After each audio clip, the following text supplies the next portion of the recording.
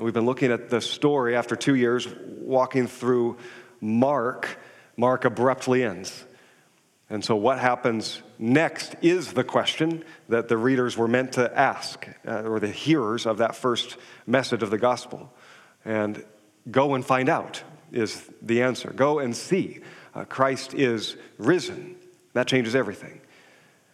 Luke, who we heard from Acts, he wrote the gospel according to Luke, and then the Acts of the Apostles. He tells more of the story. So we've been looking into Luke 24 and now Acts 1 and then Acts 2 for these few weeks.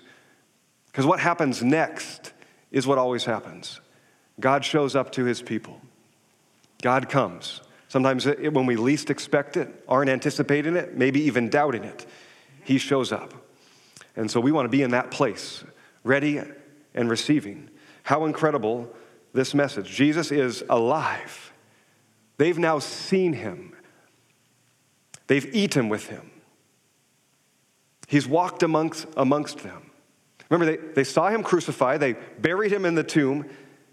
They did not expect to walk with him on the road, though he had said he was coming back. He surprised them all. He shocked them all. Now, clearly something is different about Jesus. He seems to conceal his identity. Perhaps that's a way of saying to all of us when Jesus may be in our midst when we're wholly unaware of it. When we're not expecting it, he is with us. But he makes himself known. He does reveal himself. It seems that he can show up and disappear at will. At least that's their experience with him. Perhaps that is readying the disciples for ultimately his ascension, where he will leave this world forever in order to send the Spirit. But he is alive. The message has been spreading. According to Paul, reflecting on this time, these 40 days between Jesus' resurrection and his ascension, Paul says in 1 Corinthians 15, verse 6, then Jesus appeared to more than 500 brothers and sisters at one time, most of whom are still alive, though some have died.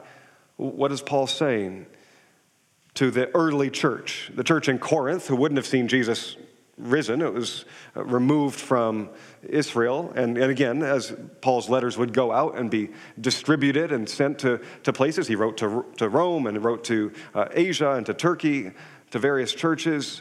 He's saying to the Corinthians, the church in Corinth, you haven't seen him, but over 500 have, and many are alive. We have firsthand witnesses, and perhaps even to some as you move and as you travel, because many were assembled in Jerusalem leading up to the Feast of Weeks, Pentecost. Perhaps there's some that you will even hear from. You can find them. You can write to them. Go and find it for yourself. That's what Paul is saying. So over 500 have seen. The disciples have seen. Now the disciples we often think of the 12, but there were many. There were dozens. In fact, sometimes there were hundreds. If being a disciple is a follower of Jesus, drawing near to Jesus. In fact, there were crowds of thousands. They were fickle at times. We should be wary of large crowds. They didn't remain with him. But there were many more than 12 who followed Jesus faithfully. In fact, the 12 weren't present at his crucifixion. It was others who were still there. In fact, some faithful women. And these women were the first to hear and to see as they continued to follow Jesus. And we've looked at that story. So there's many. Over 500 have seen the risen Christ. The word and the testimony of way more than 12 has now spread. We ate with him. We saw him. We touched his scars even, Thomas could say. Why then are there only 120 gathered a few days later at Pentecost? Where are the other 380? Where are the extended family and friends and neighbors of these firsthand witnesses? There's something wrong in this story, isn't there?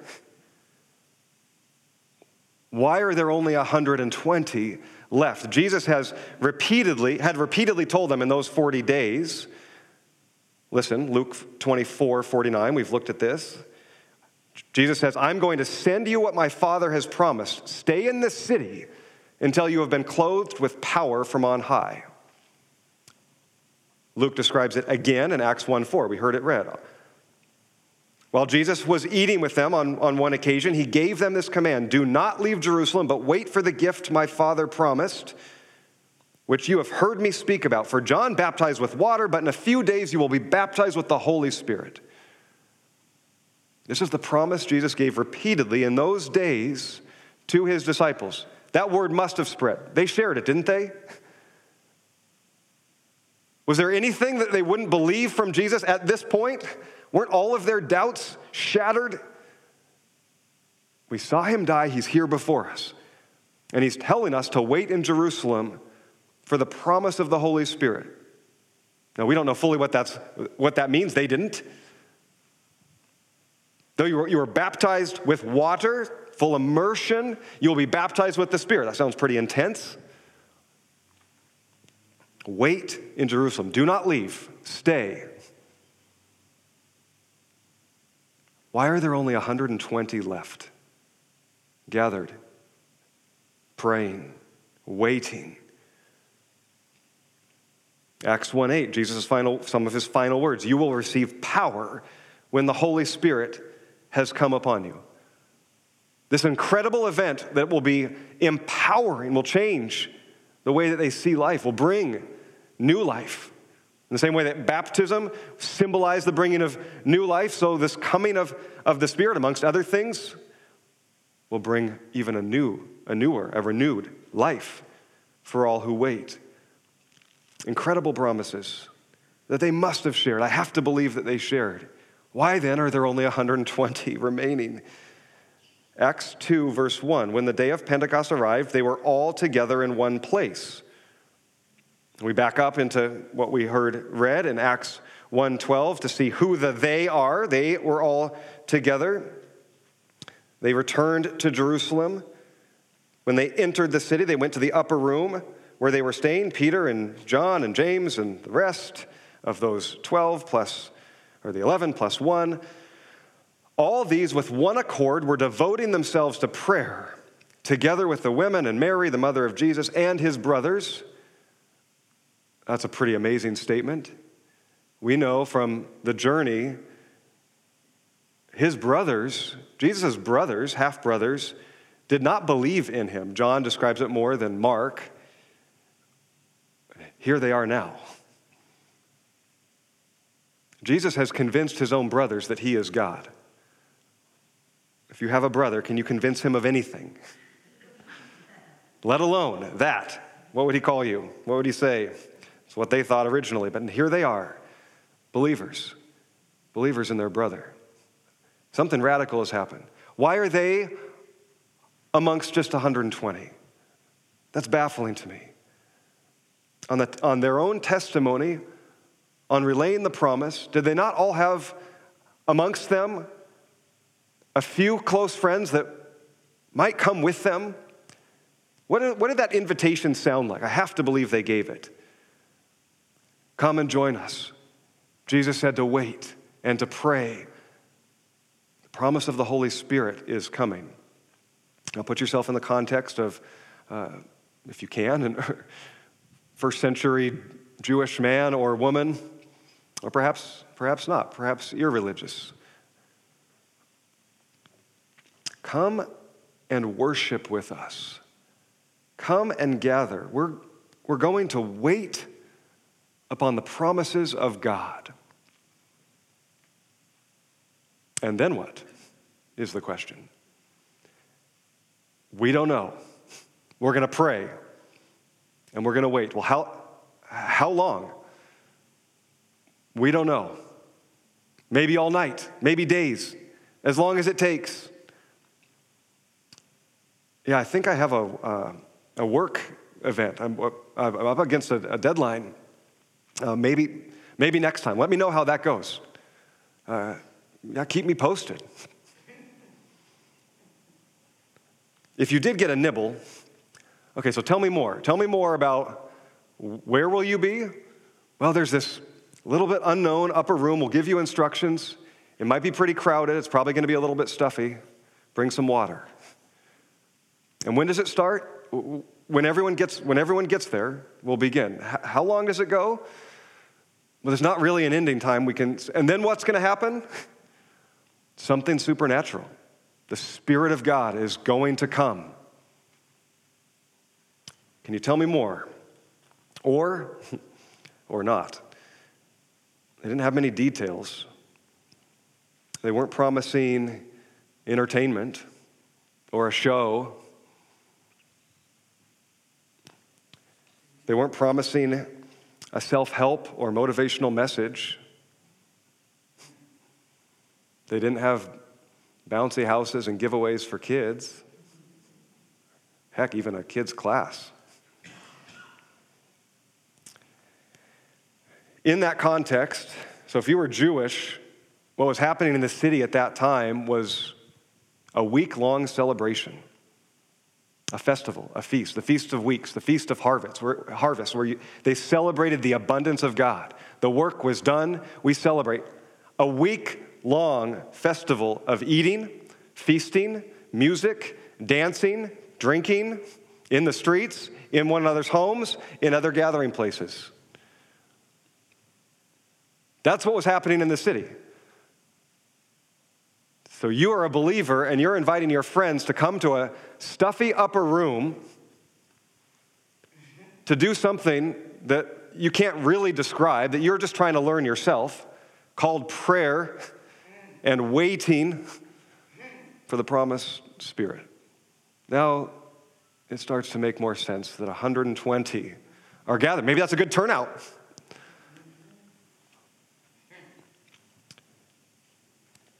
And that's where the Church of Christ was born.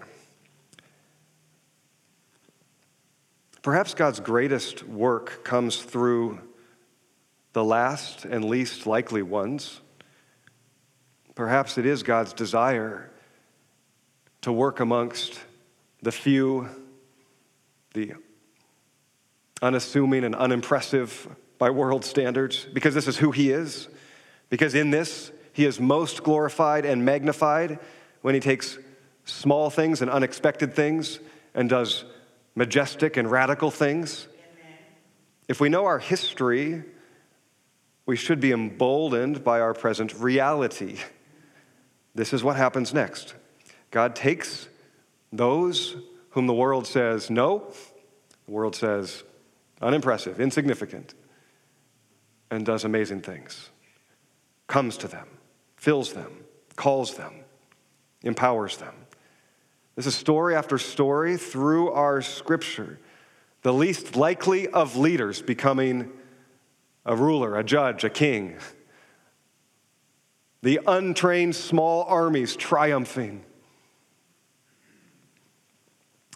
The old and barren becoming the father and mother of multitudes. Slaves becoming masters. Mustard seeds, yeast, 30, 60, 100-fold harvest. The list goes on. 120 gathered in a stuffy upper room filled with the Spirit of God, and the world would never be the same. The Church of Christ was born. So fast forward to a little more history. Fast forward 1,800 years from that Pentecost, give or take. Late fall 1881. A former Presbyterian minister by the name of Albert Benjamin Simpson was living in Manhattan, ministering amongst the poor, sometimes outcasts, the immigrants coming by the boatload in those days into the harbor of New York City, the nations coming to his city. God had stirred and broken his heart to give himself fully to that ministry, in order that he actually walked away from a fairly prestigious post in one of the larger Presbyterian churches in the country at that time. More to that story. But Albert Benjamin Simpson had a heart for the immigrants. And so he called a prayer gathering, a vigil for the poor amongst them, for their hearts ultimately, for all who would come, to be filled, to be stirred, to be empowered and emboldened to do whatever it takes to reach the poor, to serve the immigrants coming to their city. November 20th, 1881, a Sunday night, is the date and the time that they set. He invited many of his close friends, some family members, fellow pastors in the city. Dozens, if not hundreds, of invitations went out to come and to pray, to seek the Spirit, that we would be empowered and emboldened to make God known, especially amongst the last and the least coming to our city. We seek his heart and his wisdom. Hundreds of invitations, perhaps, went out. The night came. 6 people showed up, including Albert and his wife. 6. Probably a mistake. It was a Sunday night in late fall. I'm sure the Giants were playing the Steelers. There's a game going. Any number of reasons or excuses or maybe next times given. 6 came. Undeterred, they knelt and thanked God that they were poor, few, and weak. They knew their history. They knew that God loves to work amongst the last and the least for his glory. Simpson said, "We threw ourselves upon the might of the Holy Spirit, and he never failed us." From that 6, the New York Gospel Tabernacle began. A church was planted. It wasn't the intention.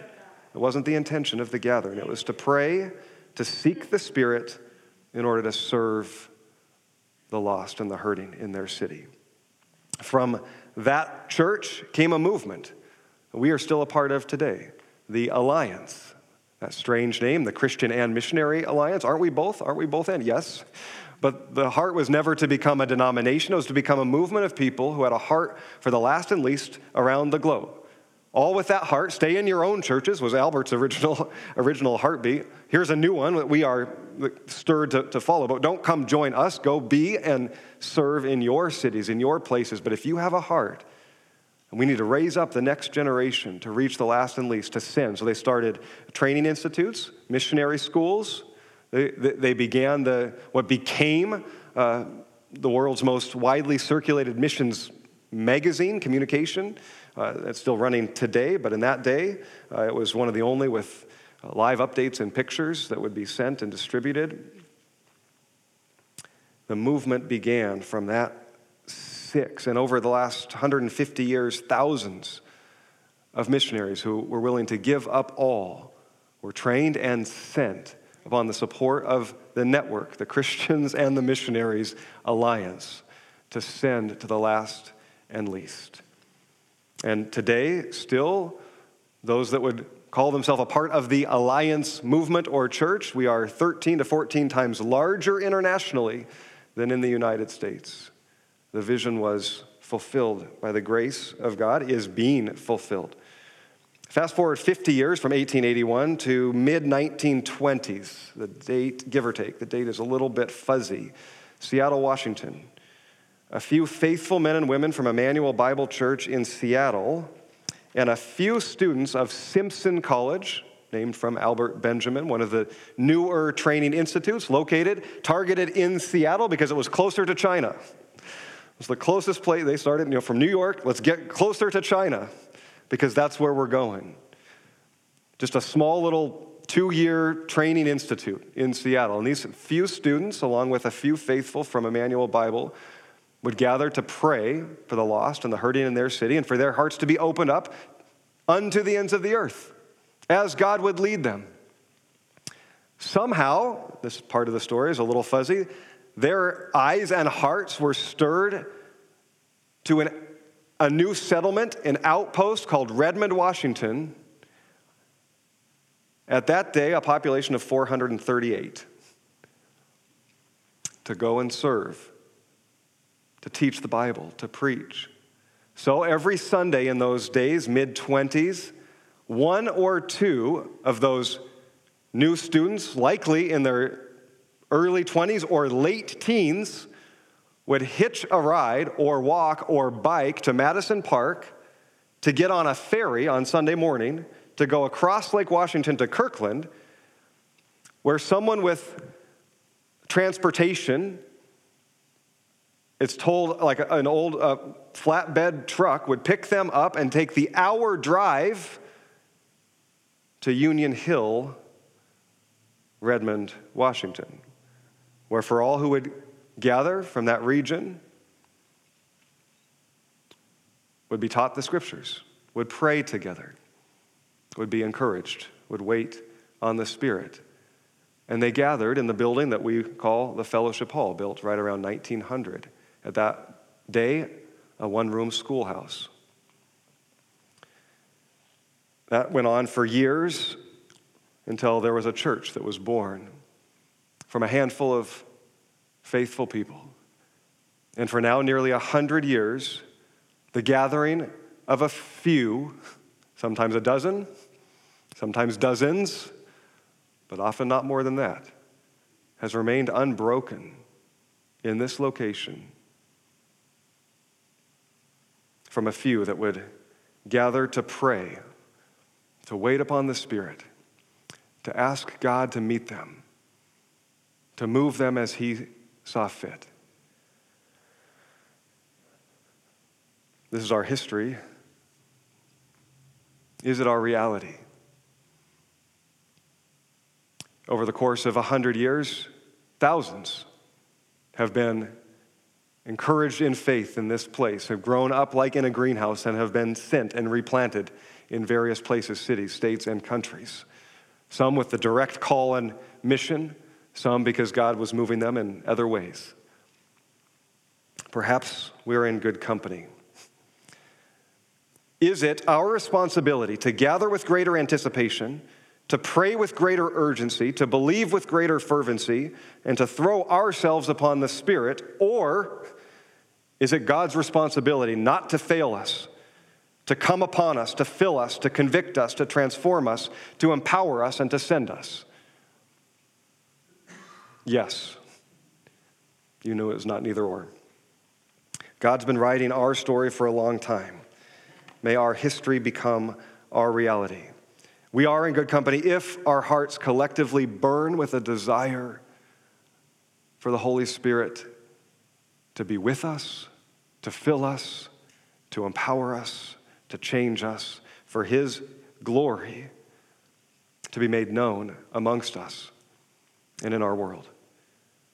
With hunger and thirst will we pray, Spirit of God, come. Apart from you, we can do nothing. Thank you that we are few, that by worldly standards we are weak and insignificant, because in this, the power of your Spirit can change the world. We believe it. Maybe in the smallest acts of faithfulness, love, and service, our God is magnified in an unexpected way. Since we're time traveling a little bit, let's go back 3,500 years or so, give or take. God's people, Israel, had been delivered from slavery in Egypt. They found themselves wandering in the desert. They found themselves untethered, no foundation. At times, they experienced God's manifest presence and provision in a powerful way. At other times, they doubted. They wanted to go back to how things were. They didn't know what the future held. It was hard where they were. It was uncertain.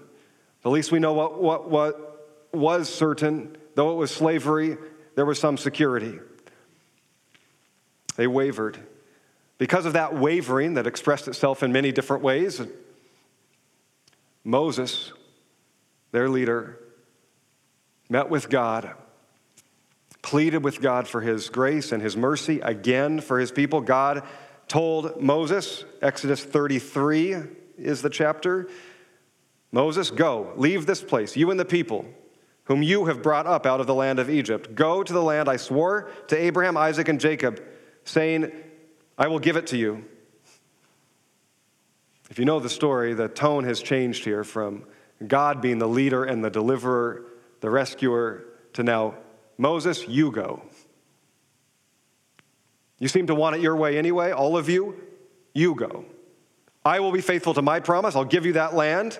I will send an angel before you. So go up to the land flowing with milk and honey, but I will not go with you, or I will consume you on the way. You're a stiff-necked people. I could unpack that. God's presence was very real and tangible with them, and they still struggled to believe. Moses began to plead with God in prayer, Exodus 33:13, Remember God. Remember, as if we need to tell God to remember, but we're declaring his promises. We join in that company when we sing these praises, sing these promises of God. God has not forgotten. We're declaring, we know who you are. Be who you are. Remember, nation is your people. We are your people, Moses says. If your presence does not go with us, don't send us from here. How will anyone know that you're pleased with us unless you go with us? What else will distinguish your people from all other people on the face of the earth? God's presence alone is what Moses knew they needed. Not just the land, not the promise, not an angel with them. God himself with his people was all that mattered. If you are not with us, do not send us. God answered him, affirming his heart and his prayer. I will do the very thing you asked. I am pleased with you, and I know you by name. This faith and this desire for the presence of God, we're not told, maybe there was much more to that conversation. There was clearly repentance. There was clearly confession. Moses on behalf of the people. But it was the desire for the presence of God that pleased God most. This is who our God is. And Moses said, God, show me your glory. Show me more of you. And God, the Lord, Yahweh said, I'll cause all my goodness to pass in front of you, and I will proclaim my name in your presence. I will have mercy on whom I will have mercy, and compassion on whom I will have compassion. Will this history be our reality? All of it, wherever you enter into this story, from 100 years ago, 150, 2,000, 3,500. When God's people come with a pure desire to see him, to know him, and to be with him, he answers that prayer. In his way, in his time. Just a few of us gathered today, not significant by the world standards or impressive. Will we be faithful, prayerful, humble, waiting, and longing? We know God's desire is to be with us, to fill us, to empower us, to make himself known, that we would make him known to others. As we respond, as we come to the table, as we pray, confess your spiritual wandering, like our forefathers and mothers, our doubt, our lack of place in this world, our uncertainty. And let's call upon God to be who he's always been, to do what he's always done. He does not need to be reminded, but we declare it. God, may it be. This is what happens next for God's people. That's what always happens. I invite Catherine and Tommy and Brett to come to help give us space to respond. And I'll pray a prayer from the Apostle Paul as we move further into this response. Let me say a word about communion. We have it available as a response every week, because we are told to remember. And I don't know about you, but I need reminders day by day, certainly as we come, to be people of remembrance, to declare what Christ has done. And he said it to his followers. In fact, the table should be the most central thing of our gatherings, that we are coming again to him. And we invite you to come and to receive. There's elements here, there's some on the table in the back, so be people of movement as you feel led during these few songs. Come and receive. The bread, I know it's labeled gluten-free. It is gluten-free. It is vegan-free. We all are partaking together in that, so please be free to come. If you need to see a label, I do have one. I can show you. There are prepackaged items still available if that is your preference. But come and receive. Take when you are ready individually or as a couple and respond. Respond with song, respond with prayer. Maybe these words will inspire us as we begin to sing. Paul praying for the church, so we receive this prayer. I pray that out of God, our Father's glorious riches, he may strengthen you with power through his Spirit in your inner being, so that Christ may dwell in your hearts through faith.